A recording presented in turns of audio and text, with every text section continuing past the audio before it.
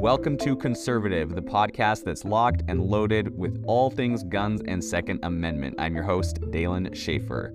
Join us as we explore the Second Amendment with a healthy dose of patriotism. We're your go-to source for everything you need to know about your gun rights. So grab your favorite firearms, sit back, relax, and enjoy the show. This is Conservative.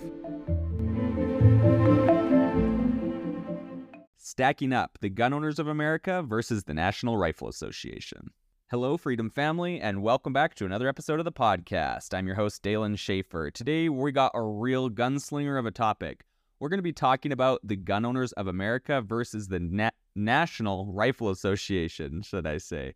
And buckle up, folks. It's high noon in the world of gun rights. Let's start with a little bit of a background. The NRA was once a golden child of gun rights, but let's be honest, they've been shooting more blanks than real ammo for a while now. From questionable financial decisions to leadership controversies, the NRA's arsenal of scandals has left many gun owners looking for a new champion. Enter the GOA, the Gun Owners of America, a group that has stood firmly for the Second Amendment without wavering, always on the firing line for our rights.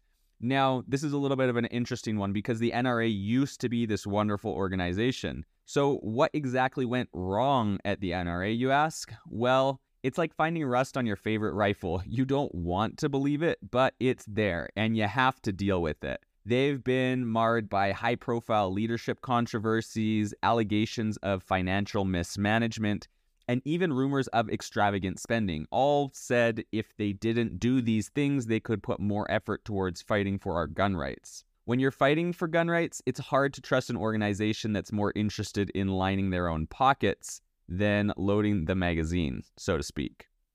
The downfall of the NRA is a tale of lost focus. Instead of championing gun rights, they got caught up in the glitz and the glamour of Washington politics. You see, the NRA started treating their role like a high-rolling poker game, forgetting that they were supposed to be the dealer, not the player. And in this game, it's our rights that got gambled away. Well, at least there's another organization that picked up for them, and that's where the GOA comes in. If the NRA is the flashy six-gun cowboy that can't hit the broadside of a barn, the GOA is the humble farmer, steady with a shotgun that can hit what they're aiming for every time. And while the NRA has been tripped over scandals, the GOA has stayed true. They stay very basic and just focused on what's most important, fighting for gun owners' rights with dedication and integrity. The GOA doesn't deal in political showboating. They just deal in the politics. They don't host extravagant fundraisers or court media favor. No, they put their heads down and get the job done. They lobby, they educate, they fight, they get their lawyers, and they fight every anti-gun law on the books, pretty much as they can with the money they have at least. And that's why many believe the GOA is the true champion of the Second Amendment, the organization for those, I guess you could say, who take gun rights seriously.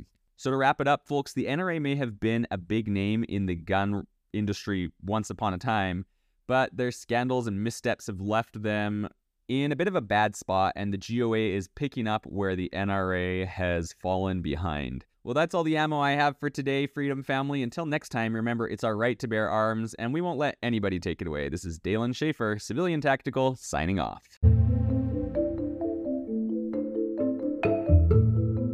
Well, that's it, folks. Thanks for listening to Conservative, the podcast for gun enthusiasts and defenders of the Second Amendment. Remember, the Second Amendment isn't just a right, it's a responsibility. So keep on fighting for your freedom, and I'll see you next time on Conservative.